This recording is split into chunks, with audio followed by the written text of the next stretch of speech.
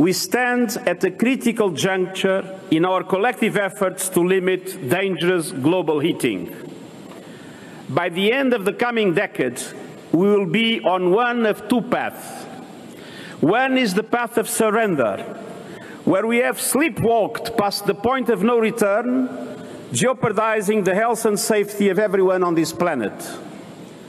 Do we really want to be remembered as the generation that buried its head in the sand, that fiddled while the planet burned?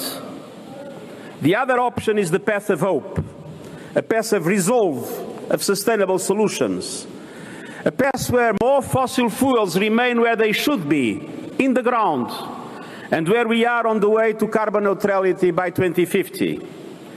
That is the only way to limit global temperature rise to the necessary 1.5 degrees by the end of this century.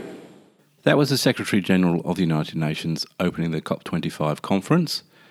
And this is episode 14 of the Climate Change podcast. And we're going to go on and listen to the rest of his remarks. The best available science through the Intergovernmental Panel on Climate Change tell us today that going beyond that would lead us to catastrophic disaster. Millions throughout the world, especially young people, are calling on leaders from all sectors to do more, much more, to address the climate emergency we face.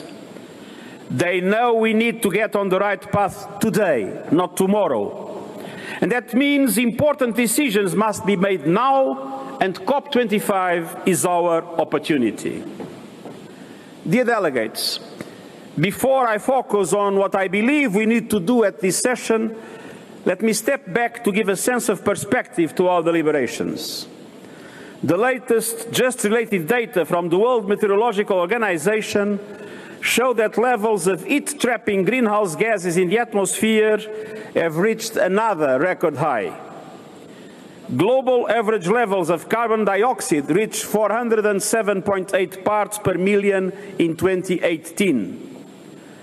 And I remember not long ago, 400 parts per million was seen as an unthinkable tipping point. We are well over it.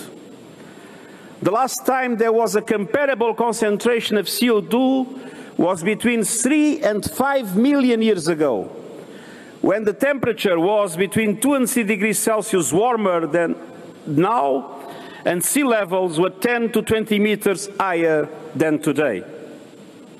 The signs are unmissable. The last 5 years have been the hottest ever recorded. The consequences are already making themselves felt in the form of more extreme weather events and associated disasters, from hurricanes to drought to floods to wildfires. Ice caps are melting. In Greenland alone, 179 billion tons of ice melted in July. Permafrost in the Arctic is thawing 70 years ahead of projections. And Antarctica is melting 3 times as fast as a decade ago. Ocean levels are rising quicker than expected, putting some of our biggest and most economically important cities at risk. More than 2/3 of the world's megacities are located by the sea. And while the oceans are rising, they are also being poisoned. Oceans absorb more than 1/4 of our CO2 in the atmosphere and generate more than half of our oxygen. Absorbing more and more carbon dioxide acidifies the oceans and threatens all life within them. 3 major reports from the Intergovernmental Panel on Climate Change, on land, on the oceans and cryosphere, and on the 1.5 degrees Celsius climate goal, each confirm that we are knowingly destroying the very support systems keeping us alive. And indeed, we are. In several regions of the world, coal power plants continue to be planned and built in large numbers. Either we stop this addiction to coal, or all our efforts to tackle climate change will be doomed. And as the UN Environment Programme has just revealed, countries are planning to produce fossil fuels over the next decade at over double the level that is consistent with keeping temperature rise to 1.5 degrees Celsius. And the fossil fuel industry is not alone. From agriculture to transportation, from urban planning and construction to cement, steel and other carbon-intensive industries, we are far from a sustainable path. We see some incremental steps towards sustainable business models, but nowhere near the scope and scale required. What we need is not an incremental approach, but a transformational one. We need a rapid and deep change in the way we do business, how we generate power, how we build cities, how we move, and how we feed the world. If we don't urgently change our way of life, we jeopardize life itself. For the past year, I've been saying we need to make progress on carbon pricing, shift taxation from income to carbon, ensure no new coal plants are built after 2020, and then the allocation of taxpayers' money for perverse fossil fuel subsidies. We must also ensure that the transition to a green economy is a just transition, one that recognizes the need to care for the future of negatively impacted workers in terms of new jobs, lifelong education, and social safety nets. If we want change, we must be that change. Choosing the path of hope is not the job of one person, one industry, or one government alone. We are all in this together. And the roadmap established by the scientific community is clear: to limit global temperature rise to the necessary 1.5 degrees by the end of this century. We must reduce emissions by 45% from 2010 levels by 2030, and we must achieve climate neutrality by 2050. 10 years ago, if countries had acted on the science available, they would have needed to reduce emissions by 3.3% each year. We didn't. And today we need to reduce emissions by 7.6% each year to reach our goals. So it is imperative that governments not only honor their national contributions under the Paris Agreement, they need to substantially increase their ambitions. And even if the Paris commitments are fully met, it would not be enough. But unfortunately, many countries are not even doing that, and results are there to be seen.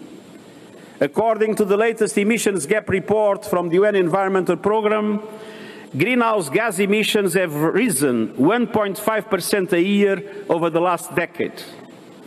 At current trends, we are looking at global heating of between 3.5 and 3.9 degrees Celsius by the end of the century. The impact on all life on the planet, including ours, would be catastrophic. The only solution is rapid, ambitious, transformative action by all: governments, regions, cities, businesses, and civil society, all working together towards a common goal. And that was the purpose of the Climate Action Summit I convened in September. And in many ways it was encouraging. Small island nations and least developed countries, major cities and regional economies all came with initiatives, as did a sizable representation from the private and financial sectors.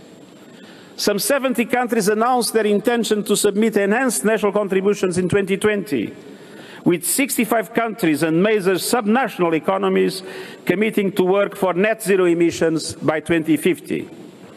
And I'm pleased to see governments and investors backing away from fossil fuels. A recent example is the European Investment Bank, which has announced it will stop funding fossil fuel projects by the end of 2021. But we are still waiting for transformative movement from most G20 countries, which represent more than 3/4 of global emissions. My new report on the summit sets out what needs to be done going forward. Primarily, all the main emitters must do more. This means enhancing their national determined contributions in 2020 under the Paris Agreement, presenting a carbon neutrality strategy for 2050, and embarking on the decarbonization of key sectors, particularly energy, industry, construction, and transport. Without the full engagement of the big emitters, all our efforts will be undermined. A green economy is not one to be feared, but an opportunity to be embraced, and one that can advance our efforts to achieve all the Sustainable Development Goals. But what frustrates me, and I believe what frustrates us all, is the slow pace of change, especially given that most of the tools and technologies we need are already available. So my call to you all today is to increase your ambition and your urgency. Dear delegates, the decisions we make here will ultimately define whether we choose a path of hope or a path of surrender. And remember, we made a commitment to the people of the world through the Paris Agreement, and it was a solemn promise. Let us open our ears to the multitudes who are demanding change. Let us open our eyes to the imminent threat facing us all. Let us open our minds to the unanimity of the science. There is no time and no reason to delay. We have the tools, we have the science, we have the resources. Let us show we also have the political will that people demand from us. To do anything less will be a betrayal of our entire human family and all the generations to come. Thank you. So, an incredibly powerful speech from the Secretary-General. I thought it was well worth playing it almost in its entirety. He made some excellent points, an excellent review of the situation, the science, the challenges ahead, and the fact that it's political will rather than the tools and solutions that we actually need. So, fantastic speech. And in next week's podcast, we'll take a detailed look at what exactly the aims of the conference were and whether any of those aims were achieved. That's all for this week. Please do star or follow the podcast and share with others. And I'll see you again next time with another episode of Climate Change Weekly.